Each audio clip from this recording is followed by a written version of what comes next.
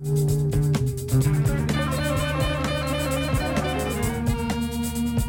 welcome to episode 78 of the Never Iron Anything Comics Review podcast. My name's Tony.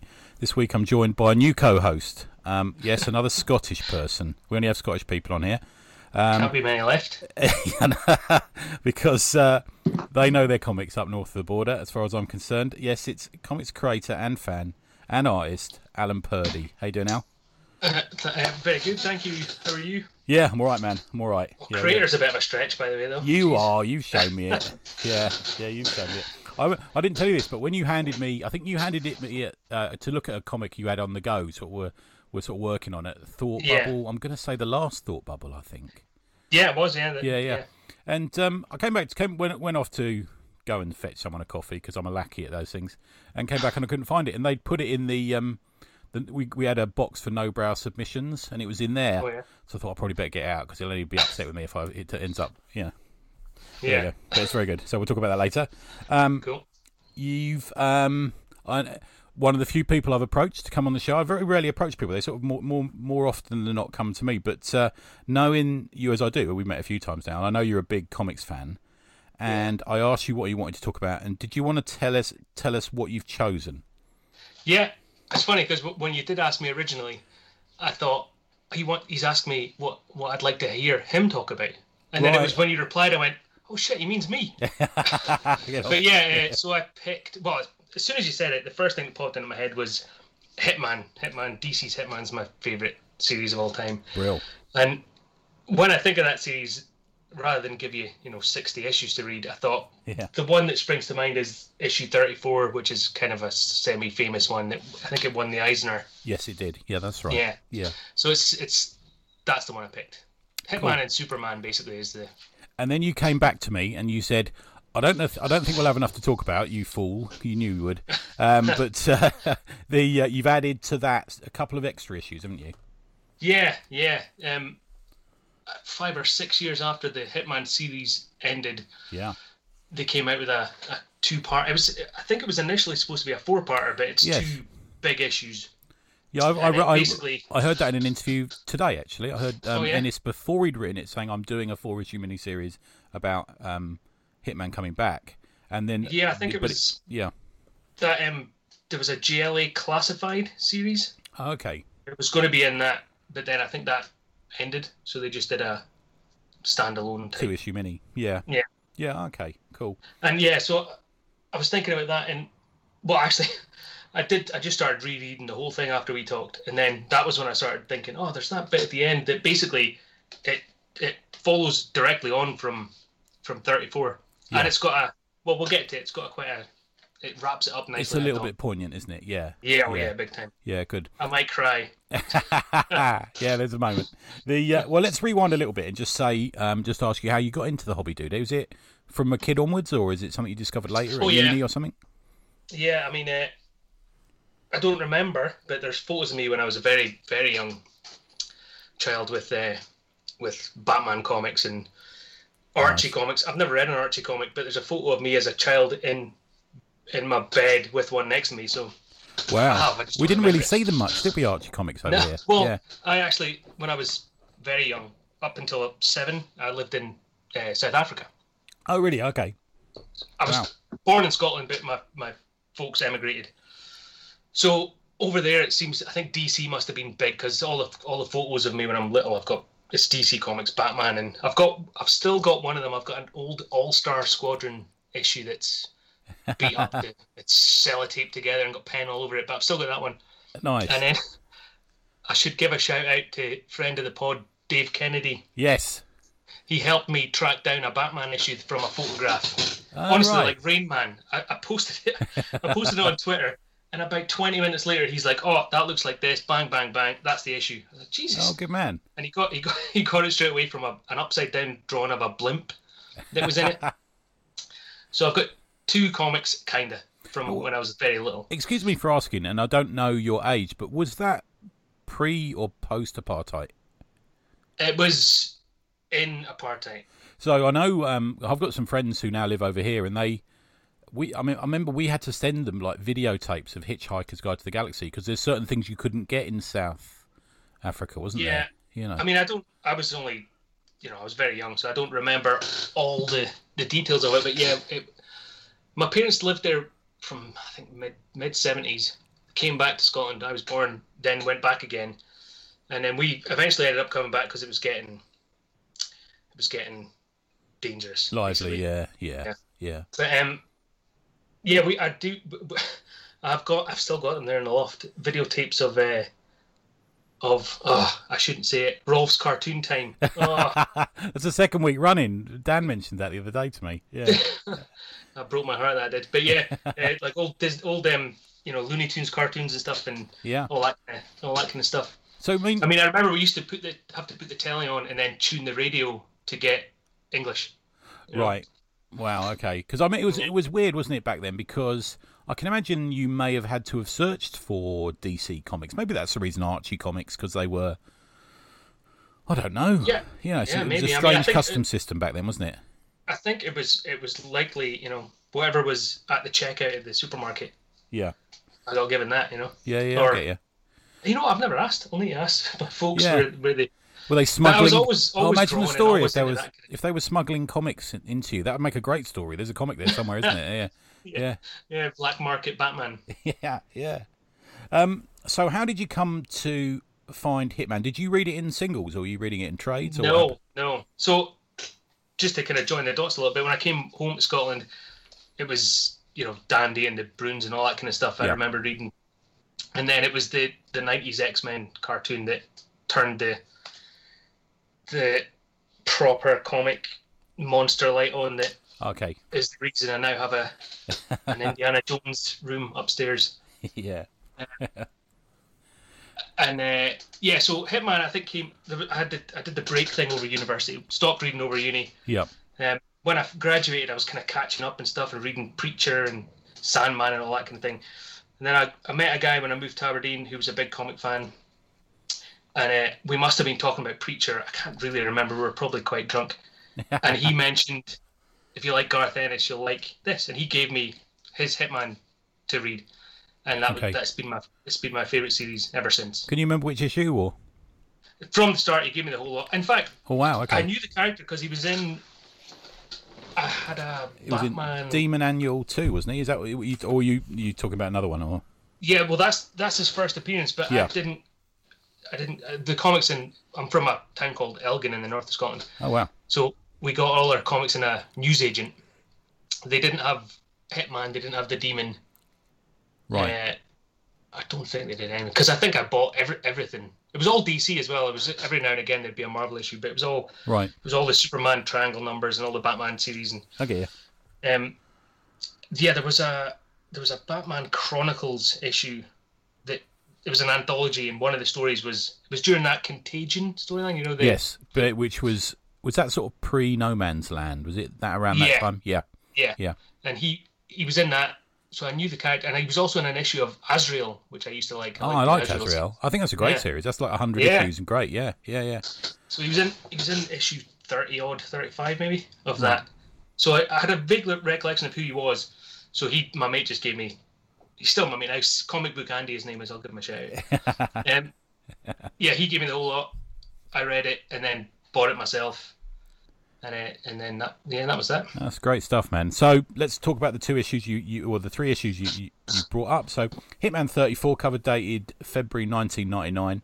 Writer Garth Ennis, penciler John McCrae, inks Gary Leach on that one. I found interesting. We don't see Gary that much. No. Probably best known for his Miracle Man / Marvel Man work. Colours Carla Feeney, letters Patricia Prentice, editor Pete Tomasi, who's still about and still a great writer, still very sort of highly considered. The issue was dedicated to Archie Goodwin, who had died in March the previous year. Then JLA Hitman was 2 issues, cover dated December 2007 and January 2008. Only on Comixology, I think in a trade from the top of my head. I don't think you can get the issues on Comixology. Yeah, I think it is in one of the Hitman trades. Written by Garth Ennis, art, pencils and inks by John McCrae, colours by David Barron, letters by Travis Lanham. Hitman issue 34 won an Eisner for best single issue. I'm right in saying, yeah. Did you want to just give us a little summary of what the Hitman issue's about, not the miniseries, but the Hitman. It's a very simple storyline, isn't it? It's, really, it's super simple. Yeah, basically, it starts with the main character Tommy Monaghan. He's on a rooftop in Gotham reading a magazine that's got Superman on the cover. Yeah. And he turns around and Superman's standing next to him. And basically, Superman's gone through something. He's landed to have a bit of a think, and the issue is just a conversation between the two of them.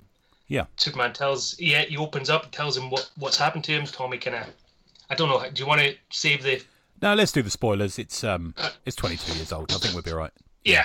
So basically, Superman's been on a kind of rescue mission. It went very badly. Somebody died, and he's feeling some kind of way about it. And Tommy talks essentially about what makes Superman great. And through that conversation, makes him feel a bit better. Yeah.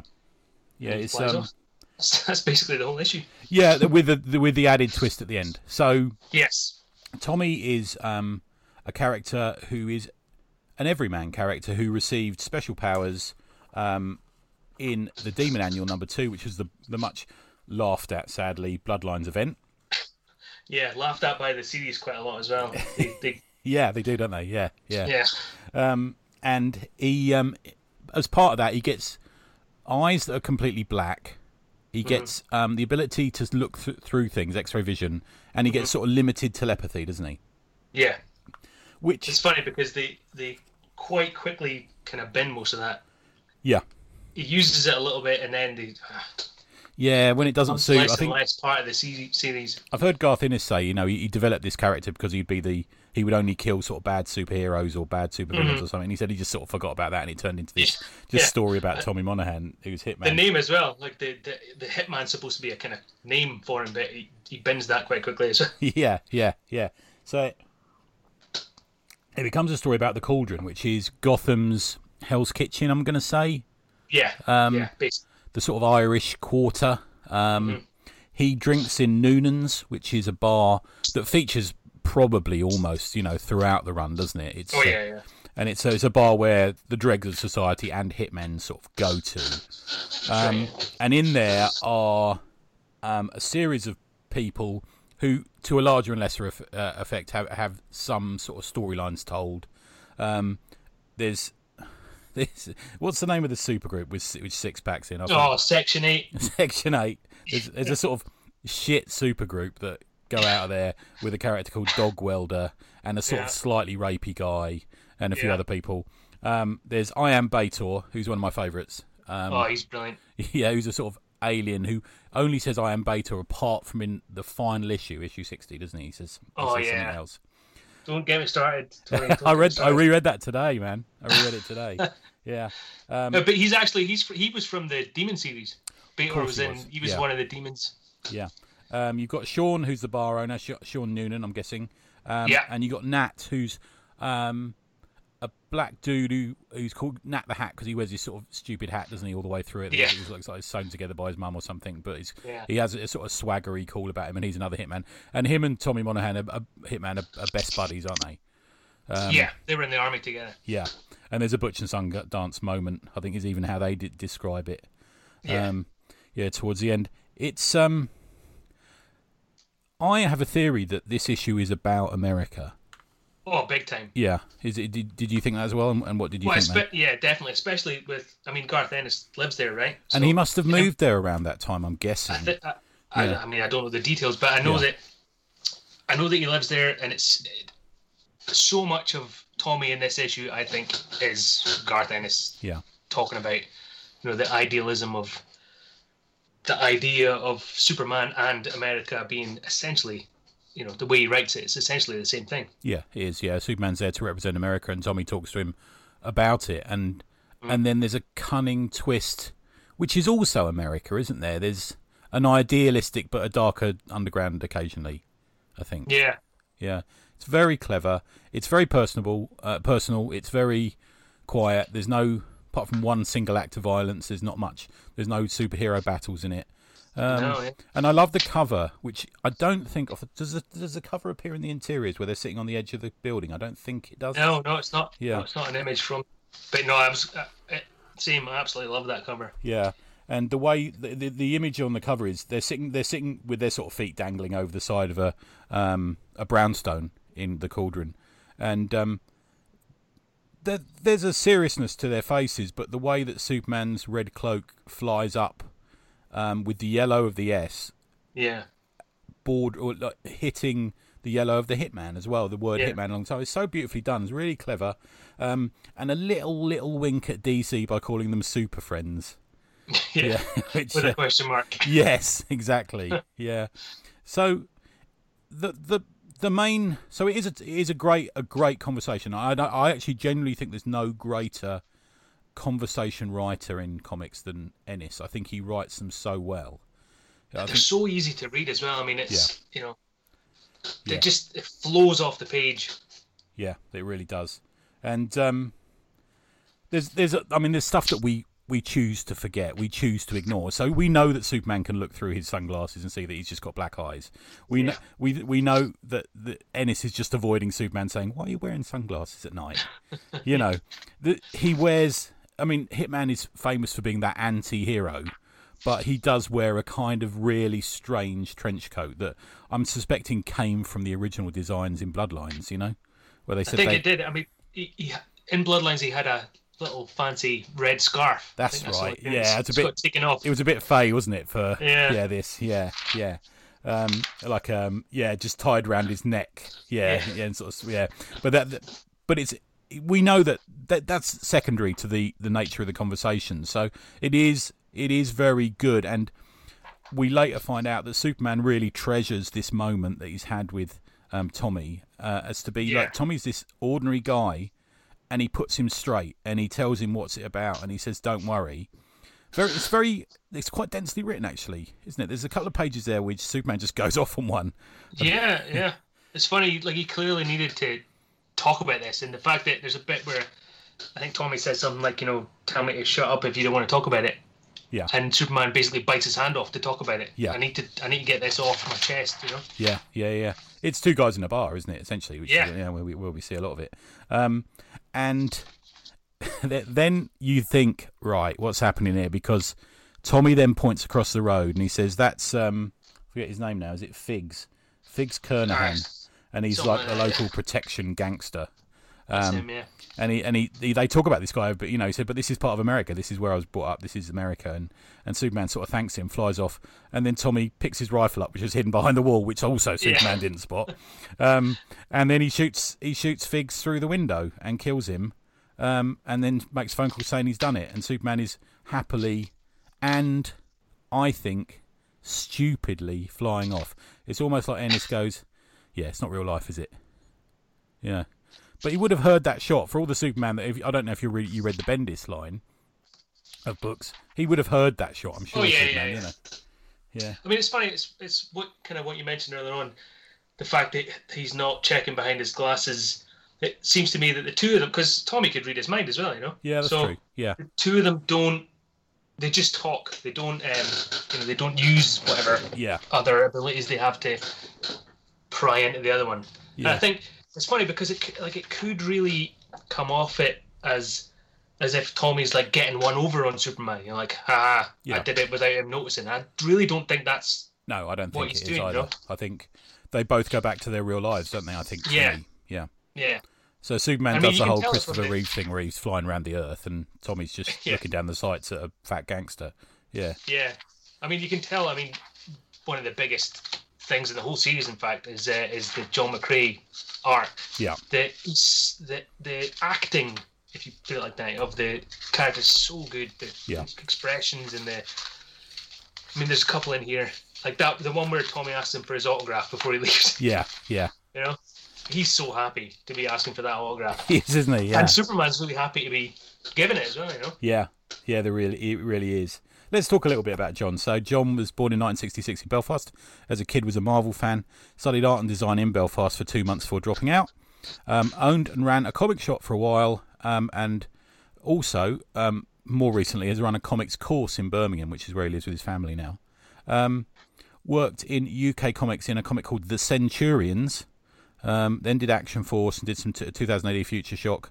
1988, worked with Garth Ennis on Troubled Souls for Crisis magazine, and this relationship has endured through numerous projects: Dread, The Demon, Hitman, Hero-gasm.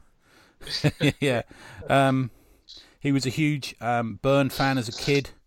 To me, his art has a cartoony and a slightly sort of satirical side to it, which he turns up and down, I think, at certain points. Definitely. Yeah. Have you followed his other work, have you, dude? Or? Oh, yeah. I mean, most of the things you mentioned. I mean, not the early stuff. I never got into 2000 AD when I was younger. I've tried to kind of catch up on a lot of it, but there's a lot. Yeah, there is. Yeah. But, no, it's a whole hobby. Definitely. Yeah. Yeah. So definitely the boys stuff, and there's the Demon, the couple of Hitman, and there's a couple of Section 8 spin-offs. Yeah. He did a couple of, what was the series? Dead Eyes, the one. Yeah, the Image one. Don't call it Dead Rabbit. That's the one, isn't it? Yeah. Yeah. Yeah. And I really like Mythic. Did you read that? Yes, I did. It was a sort of investigators, a bit Phil of an Hester. X-Filesy thing. Yeah.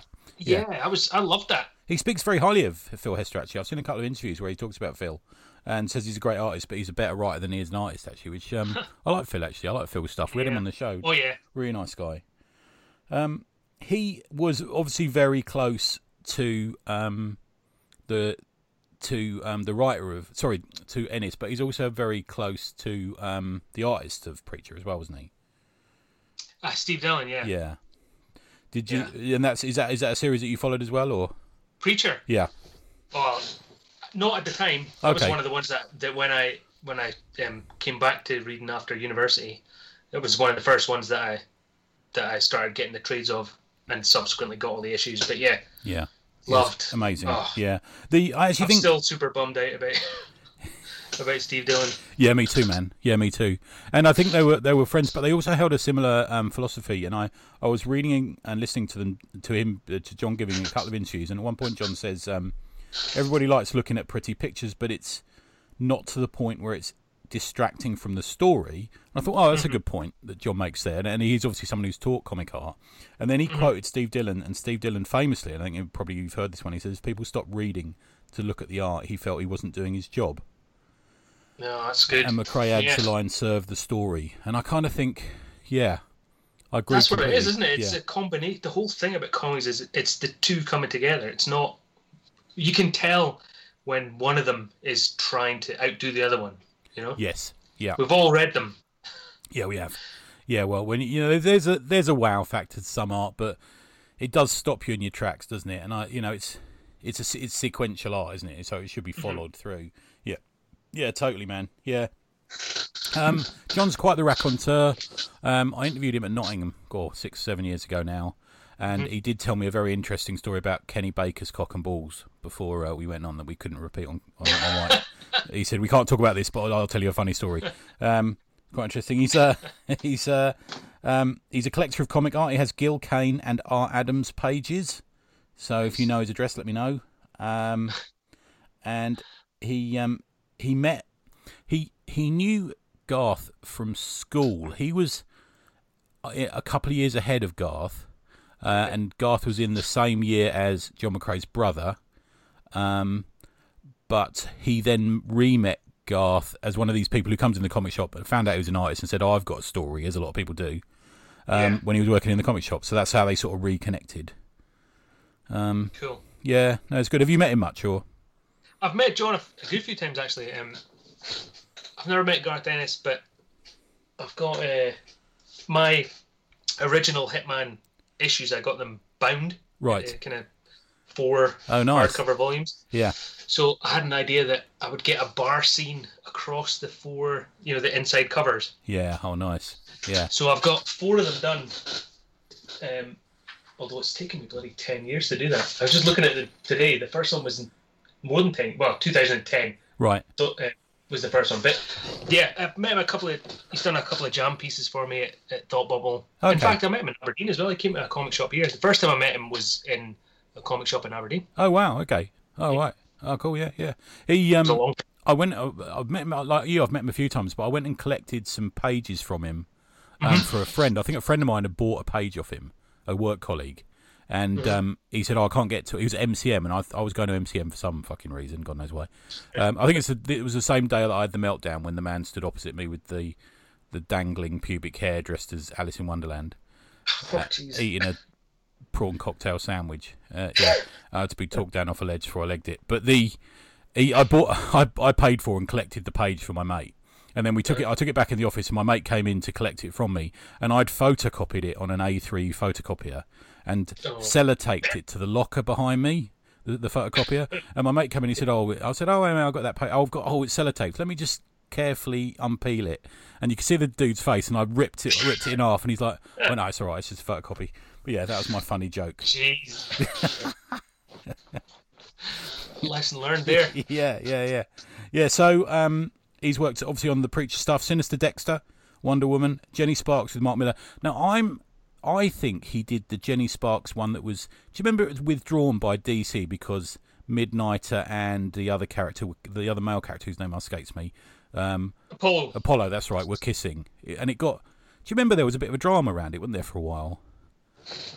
I think did that scene get taken out of the trade for a while or something like that? I think happened.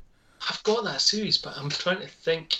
I think I got it after it, quite a while after it came out. Yeah. Then we had the Monarchy, A Wild Storm, which is good. I really like that. He did Spider-Man Tangled Web, which is quite cool. That's good. Yeah, it is good, isn't it? And Spider-Man is a little bit closer to Ditko in that for me. Yeah.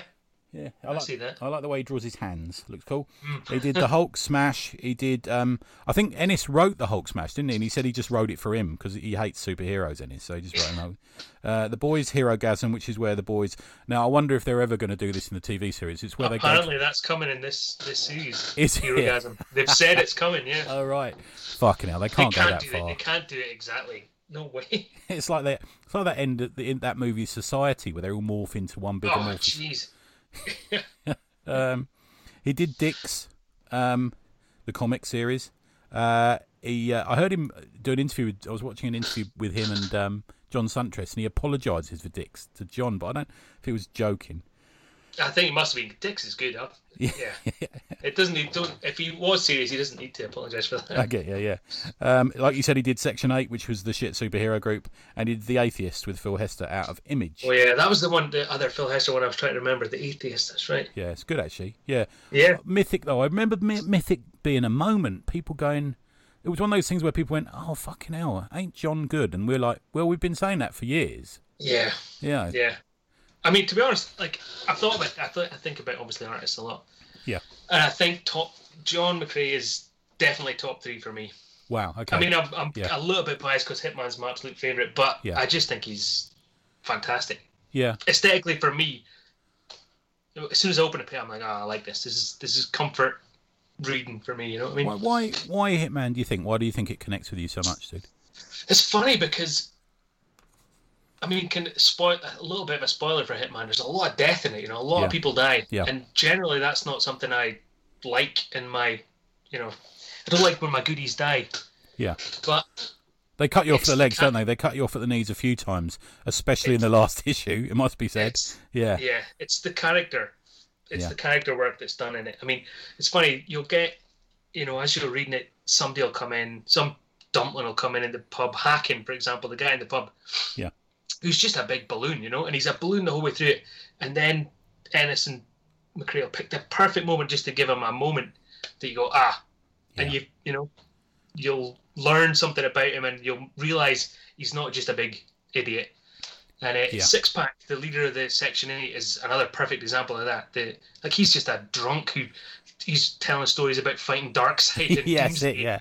And then there's a I think it's a 2-parter towards the end of the run where it focuses on him and his team actually.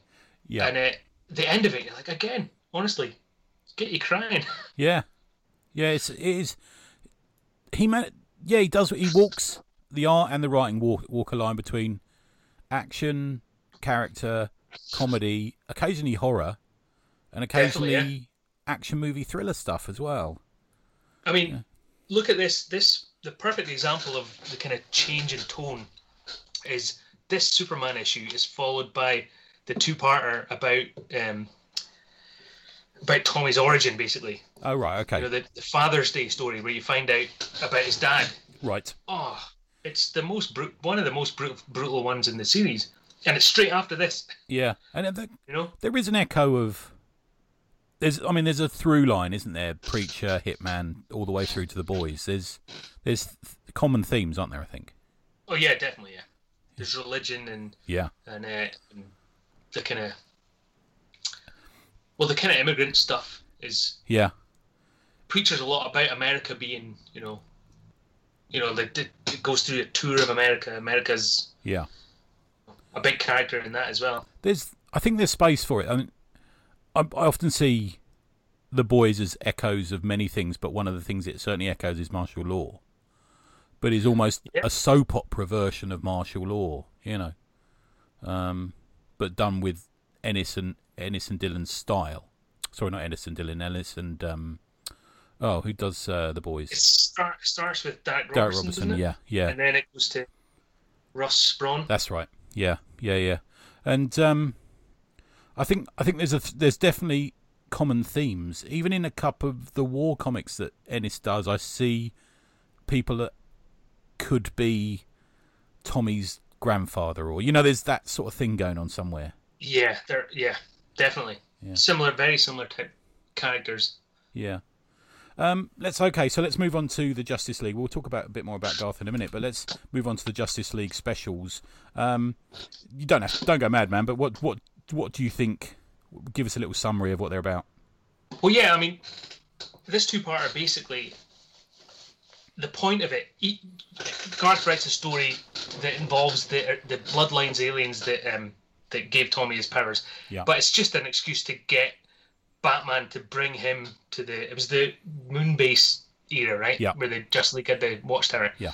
So there's a ship that's full of astronauts that are infected. They need someone who was bitten by the previous ones. They go and get Tommy, bring him to the Watchtower, and it's an excuse to get him to meet Superman again. Yeah.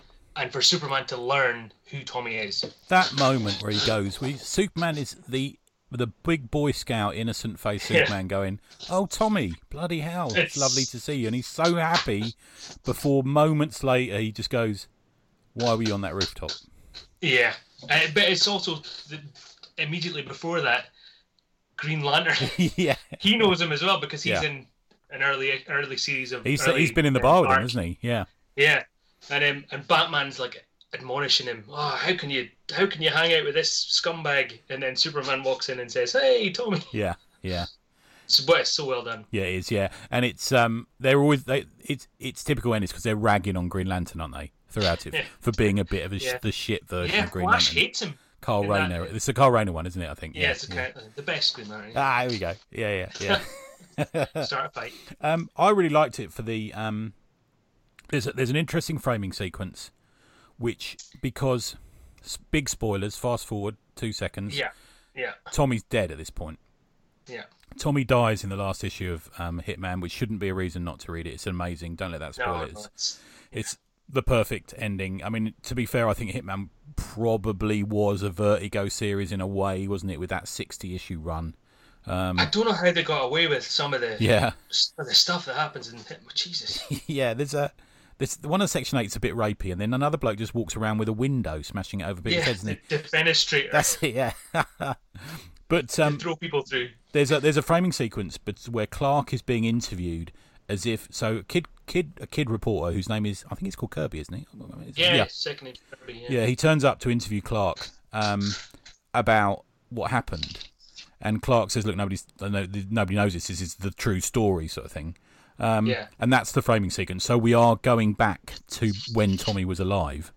I mean, I'm kind of glad. I don't know about you, man. I'm kind of glad he got killed off. I wouldn't want to see him back in the fucking Suicide Squad or something. No, I mean, it's a perfect run of comics. Yeah, it is. Yeah, I loved getting this little moment of his life that we hadn't seen. But no, I agree with you. I think it's the end of the series is perfect. Yeah, I think you're right, man. Well, let me pose that. You've partially answered it for me there, but that's one of the big questions I had for you. Knowing that you are such a big fan of Hitman, and I knew that coming in, but do you think that the 2-issue miniseries cheapens the effect that issue 34 and the whole run had? No, definitely okay, not. Right. I mean, as you're reading it, I like that it gives Superman an opportunity to deal with, because essentially by the end of it, he comes back round to being like, what we talked about helped me. Doesn't matter that he's. There's a line in it where he's talking about in the 34. Tommy says something like you can't help what people think of you, or you can't. Oh God, I can't remember what it is. It's like you can't be what. Hold on, I think I wrote it down. You can't live up to. Yeah, something like that. And then the flip side thing happens in the mini where Tommy says to him, "You can't help how people see you," meaning him. Yeah. And by the end of it, Superman's come around to realise that even though, he doesn't agree with what Tommy did in life and also what he did to even save the day in the mini, he can appreciate who he was and for that bit of what advice. He did to help him. Yeah, I think you're right. Yeah. There's a lot of me that thinks that in this, Tommy is Garth pointing out to people, look, they're fucking made-up characters. This is reality, because he turns out to be like the only really capable person, because these aliens take the powers off the Justice League, don't they? But he's still got his 245s on him. Yeah, I mean, there's a couple of scenes where they do say, it's funny, like Wonder Woman says to Flash and Green Lantern, basically, you two stay here. I'll take the Hitman with me because he's the one that's capable. Yeah, exactly. Which I think it's a little bit unfair, maybe. Yeah. But, I mean, Yeah, it's good. A couple of things a few other things I wanted to talk about. So, nice mention of Peckham at the start there. Having spent my early 20s living in Peckham, I can tell you it's a very different place now. It's become Rise of the Idiots. It's like London Fields or Hackney. It's just full of fucking hipsters. But back then it was like a fight to get the bus, Great memories of Noonan's Bar as well, with that Baytor moment. Yeah. That is one thing I do like about this. He does do a kind of a quick run through the whole of Hitman. Yeah, there's a greatest hits, isn't there? Yeah, there is a bit. There's a bit where Tommy kills some scumbags at the start, and then he goes to the bar and everyone's there. Yeah. Spoiler alert again, by the end of the series, most of them are not alive anymore. Yeah. There's a funny there's sex. thing. His girlfriend's got an elephant head for some reason. Is it Nat's girlfriend? I can't remember now. Yeah. That was funny. He's like... He's honestly the unsung hero of it, Nat, isn't he? Because he's the most likeable character, isn't he? He really is. Yeah. And then Batman comes for him, and obviously for people who haven't read it, Batman appears in I think issue 1 of Hitman, doesn't he? I seem to remember reading that as a kid. One, where doesn't Tommy throw up on him or something? Yeah, Batman punches him and Tommy spews on his boots because he's pissed. Yeah. No, he's just had a curry. That's what it was. Right. He went on a date. He hates curry, but he read the girl's mind and she likes curry, so he went for a curry. There's a weird Superman Wonder Woman discussion where she says, "If you're not a warrior, what are you?" I found that quite an interesting moment, actually.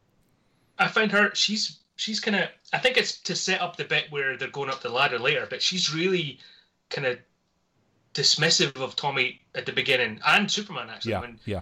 He tries to tell her that how this conversation went on 34, and she's like, "Doesn't matter. What are you talking about?" And then it sets up later on where she's going with Tommy up they have to climb a ladder to do the thing. It's the classic aliens, sci-fi movie, isn't it? Yeah. And she basically has to take care of the parasites and jump off and let Tommy go. And it's just, to set up her trusting him enough to do that. Yeah. I mean, it's kind of, I could imagine that maybe Garth watched quite a lot of Tom Baker Doctor Who growing up, because it's quite a sort of scary, small scale science fiction movie, isn't it? Where these Bloodlines aliens are pretty horrible. They sort of attach themselves to your face, don't they? Yeah, and there's some great art in that. There is. So when he climbs up the ladder and Superman's at the top. That's a real showstopper. That single page of him, Superman, with this I can't remember. Is it red or green or something? Just hanging off his boat race, isn't it? Yeah. And I mean, it's also it's clear the point of the mini to me is to deal with the Superman Tommy stuff. So the Right. Bloodlines thing's a way to deal with that. Yeah. So much so that they go, right, well, the Bloodlines aliens are on these astronauts. They're giving them superpowers. Okay, like that wasn't in the original one, but fine. Okay, they're all getting Yeah. And one of the superpowers is one of them can turn off everyone else's superpowers. Yeah. So the Justice League and everyone loses their. It's just it's you can back engineer it, but Yeah. that doesn't really matter. The point of it is to get to the bit, and I love the bit after Superman's Tommy again talking to him gives him the kind of strength to pull this thing off his face. Yeah. But after that he's fucked. He's cowering in the corner, isn't he, or freezing in the corner? He can't function, and Tommy has to be the one that goes out and saves the day. And they have that other chat, don't they? They have another chat. They talk about it again, and it is extremely well done. When I first read it through, I've read it a couple of times since you mentioned it. Reread it a couple of times since then, and I thought the first time I read it, I thought, why did they do that? And then I sort of delved a bit into it, and I think I'm erring on your side now, man. I think, especially with the ending, which we'll mention in a minute, I think it's the right thing to do. I think you're right. For me, the last 5 or 6 pages of this make it worthwhile. Yeah. So did you want to explain that bit? Oh man, I might struggle. Well, I'm going to open it. So while Tommy is on the moon base, the JLA halls of justice, what you're going to call it, he's gone for a leak and he's got a pen on him and he's written something on the wall of the toilet. That's right. Because he's Tommy and he's a punk. I can't not, basically. Yeah, he's a punk, isn't he? And he's going to do it. And then we get all of this. We get everything that happens. We get then we go back to the framing sequence of Kirby talking to Clark as they're walking the streets. And then we get Superman changing and flying out along the sunset towards the sun and up into space. And he hovers, looking down, as he is wont to, looking down on the Earth from above. Mm-hmm. And then he goes to the moon. And obviously the space station has been destroyed, long been destroyed. But all that's left standing is the little section of toilet by the hand basin. And next to it says Tommy was here on the moon. Just perfection. It's great. And it's the way he builds it to it. He basically says, because the base gets destroyed by the ship with the parasites in it. That bit's funny as well. Yeah. Like, he's been kind of ribbing Green Lantern, but Green Lantern's the one that saves him. And he's like, oh, you've always been my favorite. Because Tommy's in that toilet when the ship hits it. Yeah, exactly. Yeah. But and Clark says something like, when the repair's done, I asked Batman to leave this bit. And what does he say? Hold on. Yeah. He says, I was smiled at darkly, but indulged. It's a great line, and then, man. Yeah. It's a great line. Yeah. Yeah. And then you just, the last page is just the Tommy was here toilet. Just brilliant. Yeah, great. Yeah. Let's talk about, we're talking about writing. Let's talk a little bit about Garth. So he's born in Northern Ireland as well, lived now in New York, now a citizen of the US since 2016. Just 19 years old when Troubled Souls came out through Crisis. Also did True Faith with Warren Pleece, which I liked, actually. Really liked that as well. He's not a big fan of Troubled Souls now. I've heard him and John both say that. They're not huge fans of it now. As a kid, loved war comics. Didn't read superhero comics until he was in his teens. I'm guessing that was UK war comics, unless he was reading a bit of Sergeant Rock or something like that. Because UK comics were all about the war back then, weren't they? Yeah. Yeah. I've got a couple of kind of hardbacks. I don't know if it's curated by him or something, but like old. Oh yeah, I've seen them. I must get them actually. Yeah, no, it's good stuff. Early superhero comics he did love were DKR and Electra Assassin, and Blown Away by Frank Miller. And there's something of the acerbic wit and the redoing of recreation of superheroes that I think he and Miller share in a way. Mm-hmm. Yeah, definitely. Yeah. Likes to take the piss out of superheroes. Absolutely. Yeah, although he says he does have a little bit of respect for Superman as a character. I mean, I think it's more than a little bit if you read. Yeah. When he's done right, I guess. Yeah, I agree, man. Yeah. He went to the same school as John McCrae's younger brother called Jasper. And also in the same shop that McRae used to run, Will Simpson used to go in there. Now, I think Will Simpson does storyboardy type stuff. Does he do Game of Thronesy and all that sort of stuff now, I think? And PJ Holden as well used to go to the same shop. And I think they've done a few interviews, McRae and Holden. I think they're sort of long-standing buddies. Other famous, I mean, he's hugely prolific, Ennis, but Dredd. So he did some Strontium Dogs, did The Demon, Batman Legends of the Dark Knight, Hellblazer, Preacher, Goddess, Unknown Soldier, Midnighter, Battle of Britain, Punisher, great Punisher run, Hulk Smash, Thor Vikings, a bit forgotten about, which I quite like that. 303, which I think was Avatar, along with Crossed and Caliban. He did Dan Dare. I think that was at Virgin Comics, off the top of my head. Obviously The Boys. He did Red Team, The Pro. That's been in one of those ones that I keep hearing is going to be a movie, but hasn't surfaced yet, as things don't happen. Did Sarah with TKO, which is... Have you read that, dude? That's great. No, actually. No, okay. But none of those... I've not read it. There's a Jeff Lemire one as well I want to read, but I've not read any of those. It's TKO, right? TKO? Yeah, it is TKO. Yeah. It's a funny one because it's not really... They're not ever... You don't see them. You have to only go in certain shops. I ended up ordering mine for the States. Took forever, but I became best friends with the bloke who was arranging the shipping because we ended up talking so much. But yeah, it is a quality book, man. It's incredibly well written, and it's about snipers in the Second World War and from the Russian side of things. I remember reading the synopsis sounded right up my street bit. Yeah. It's just We can't read everything, man. We can't buy everything, can we? That's the thing. We try, but yeah. So I was going to ask you before we move on, just a sort of general chit chat about the books you talked about, but where does Garth sit alongside his contemporary? And I think of his contemporaries as Ellis, Morrison, Azzarello, Johns, Mark Waid, maybe. Where does he sit with them? With you? I mean, he's got to be. Well, I hate to bang on the drum, but this is my favourite thing ever, so right. He's got to be pretty high. Preacher's not far off as well, being top. I mean, I think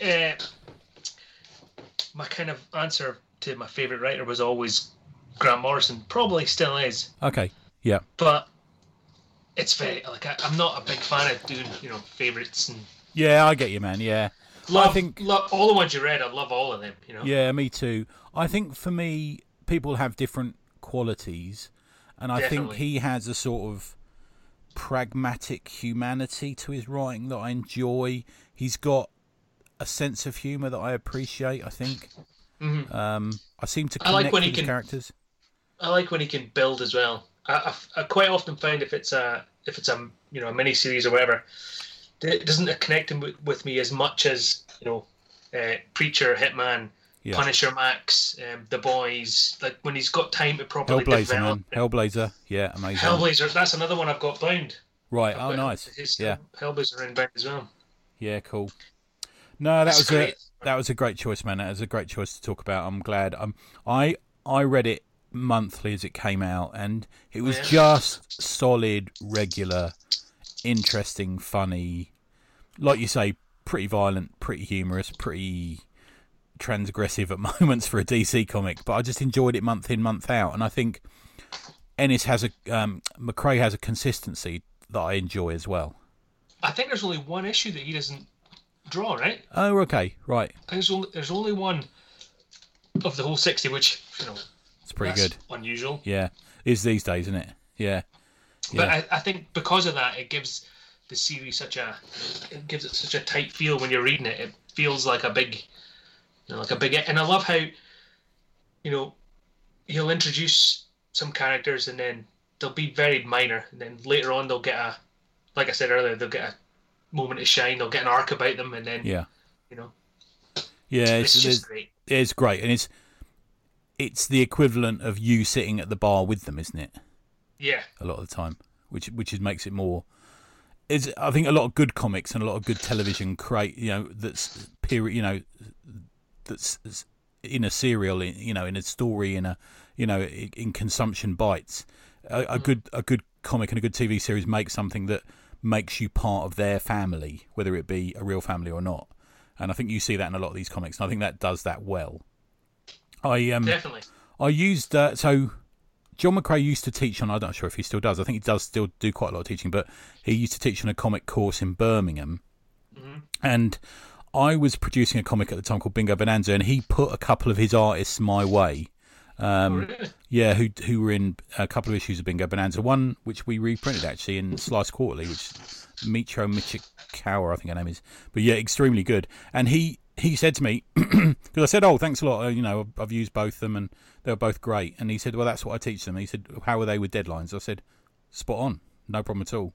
He says, "That's what I teach them," and I think that's great. I think that's what we need more of in comics is people who, let's call it, spend less time on Twitter and more time drawing and hitting deadlines and being like, the Bagleys and the McRaes of this world, where we just get issue after issue of, whether you like it or not, it's consistently good storytelling and it comes out, regularly. Yeah, definitely. Good stuff, man. Good. Right, great choice. Right, let's move on to talking a little bit about you, sir. Behind the curtain, we're having a few recording problems, but it seems to be going all right. It's not your fault. Yeah. Yeah, I blame the Tories, as everyone on Twitter does. Definitely. Yeah. Yeah. So last time we actually met, you were working on a book, weren't you? I think you showed it to me. Yeah. I'm working on I don't want to say kids book, but it's aimed at younger people. Yeah. A story about a young girl with a friend who's an alien and a friend who's a squirrel going on adventures. Basically, that's the. And the first one, they're going to look for the Loch Ness monster. Keep it Scottish. Yeah, keep it. Yeah, then that way you can sell tins of biscuits and stuff along with it, can't you? Exactly, shortbread, brooches, all that. Yeah. Well, I don't know if you know this, but I've got half my family are originally from Glasgow, but are from Fife. So I know, cool. I know a bit out there, but yeah. Cool. Yeah, I'm looking forward to that, man. You gave me a little peek at it. It looks really good. I'm really interested in seeing that when it's out. But you haven't got any sort of immediate plans. Do you think you'll kickstart it, or you'll just put it out, or what will you do? I don't know. I want to get it completely finished first, and then I'll see what I think. I'm winging it. I don't know what I'm doing. So I'm just the same as. I think I need to. I'm gonna we briefly discussed earlier on off camera. I'm gonna have to get I think some help to finish it. Someone who knows what they're doing with computers. That's welcome to my world. That's all I do. That's why I'm friends with Vince and Dan. I keep telling them. That's always be friends with graphic designers. It's always a good idea because they know what they're doing. I am also working on a short for our anthology, the ACP anthology. Yes, I wondered if you were. Yeah, a little thing in that it's a bit weird. I'm hoping it's going to turn out the way I see it in my head. Oh, nice. Because knowing you from the Drink and Draw as well, I was very impressed with both an Alan Moore that you painted, but you also, and much more importantly, painted a Cliff Cumber recently, didn't you? Oh, the leader, yeah. Yeah. It's good stuff, man. I was quite happy with that, actually. It looked great. And that was one that came out the way I saw it in my head. Man, the Alan Moore's fucking amazing. Really good. Did you show it to him or send it to him or anything like that? Did you? No. Okay. Yeah. It's in a drawer. I'll do something with it. It made us happy. Yeah, good. But I'm very. I enjoy it. Put it that way. Yeah. So yeah. I used to do a lot more when I was younger, and I'm getting back into it now. Yeah, I kind of sense that you're a fan who dabbles a bit like myself. Is that the idea, or? Yeah. Okay. What else are you reading at the moment? Reading. Yeah. Hold on, my pals are next to me. You know what? It's funny that over kind of lockdown time, my reading's really changed. It was a lot more Big Two, year and a half, 2 years ago than it is now. I think I'm basically reading the Hickman X-Men book, and that's it. Oh, really. Okay. It is a good book. There's a couple of DC minis. The Tom King Strange Adventures. I'm reading that. Okay. Yeah. But to the point where, if it had been 2 years ago when they released that 26 issue X-Men crossover, I'd have been super pissed off. But this time I was like, all right, I'm not reading anything else, so give me it. And I really quite enjoyed it. Did you read the X of Swords? Did you read that at all? Or? Yeah, that's the one I'm talking about. That's one. Oh, not the Oxbox. Oh, I get you. Oh, okay. Yeah, the big that big. Because, like I said, if I found out I was going to have to buy 20 extra books when I'm buying 60 a month, I might have been. Yeah, and it went from being, I think it was originally like 16, and then it went up to 23 or something like that, didn't it? I seem to remember It's a funny one though, because it's just a kind of ongoing story. You know, it's not an. It's I not wondered how they managed to increase it by so much when it actually does flow reasonably well between the issues, doesn't it? Yeah. It was. But other than that, I did a lot of kind of more indie stuff this year. Right. A lot of Kickstarters. Your book. Oh, thank you, man. Cheers, thank you. Atomic Hercules is great. Apologies. Yeah. Adam's other one came. Satan's Library. Yeah. Oh, and you got Dragon's Claws through today as well, didn't you? As I got mine through this week. Yeah. I smashed through those 5 issues. Loved it. How good is that? It's really good, isn't it? Oh, yeah. Man. The action, the way that he does the action, so good. Yeah, he is. Yeah, he's the nicest guy as well, which I got on my. He's such a nice guy. He's been messaging me, thanking me for buying them today, and I'm like, don't thank me. They're brilliant. Yeah. Well, thank you. He sent me a Gambit sketch with mine. I saw that. Yeah, how cool is that? Because I think his website, you don't have to what do you recommend paying or whatever, and I just rounded it up a little bit, so I got a Gambit. Oh, nice. But I told him that I read the first issue 1.5 times because it wasn't until I was halfway through that I noticed all the dialogue in the sound effects. Right, I get you. So I had to go back to the start because they're great. all the different moves that the kung fu so people good, isn't it? Yeah. It's good. He did us a real favour because he came on the ACP, and I think it was like 3 a.m. or something for him. Was it? Yeah, because he lives in Singapore, right? Yeah. Cool. That's great. But no, I think my favourite book I read last year was my favourite 2 books. I'll say 2 of them was that Impending Blindness of Billy Scott. Oh yeah, the Avery Hill book. Yeah. Yeah, and Barking by Lucy Sullivan. Those are my 2 favourites last year. Look at you hipster. I don't know what's happening to me. I must be. But no, I just the both of them couldn't be more different art styles. Yeah. But I just loved both of them. I don't know. Yeah. I'm kind of in a mood, I guess. Well, I'm hoping that Lucy will be at the 300. We've got the 300 2 days away on Sunday. Yeah, and I know she certainly liked it, so she might well be there as well. But you popping along to that, man, or? I should be. I've been doing a lockdown quiz every Sunday night. Okay. So I'm gonna have to do some manoeuvring. I think I'd like to be there. It'll be going out anyway, and we're obviously still doing the drink and draws, which you pop along to, which is good. Still there on the go. Them. And I guess are you gonna be going back to Thought Bubble again this year? I've got everything crossed. Yeah, me too. Gonna happen. I've been looking at flights, but they're just non-existent at the minute. I'm gonna have to fly a bloody Paris or Amsterdam to get back. So I'm hoping that give it a little bit of time, and they'll get more flights going. And I've got a hotel booked. Yeah, me too. But, I've actually been sensible this year and done it with a refundable option, which I didn't do last year, like a plonker. Yeah. I'm looking forward to it. I know. Yeah, I know. I had to swallow it as well because it would have been no brow pain, but I booked it wrong. So there you go. But yeah, it's good. No, good. Thanks for that, man. Where can we find you online at the moment? I'm on Twitter. Right. If you want to come in, you'll see mostly probably pictures of food and some comic stuff. Yeah. That's really pretty much it. Good stuff, man. That's all you need, isn't it? Yeah. You're not on Instagram. Yeah. I think your art would do well on Instagram somehow. I don't. I am on Instagram, but I don't tend to post a lot of art stuff. I should probably start. Yeah. Yeah. I'll start doing that. If I could turn it off. I know you'll see me at the drink and draws. Yeah, definitely. So pop along to the drink and draws. Hopefully I'll see you on Sunday, man. But if not, I'll say goodbye now, and we'll keep chatting in a second. Cheers, man.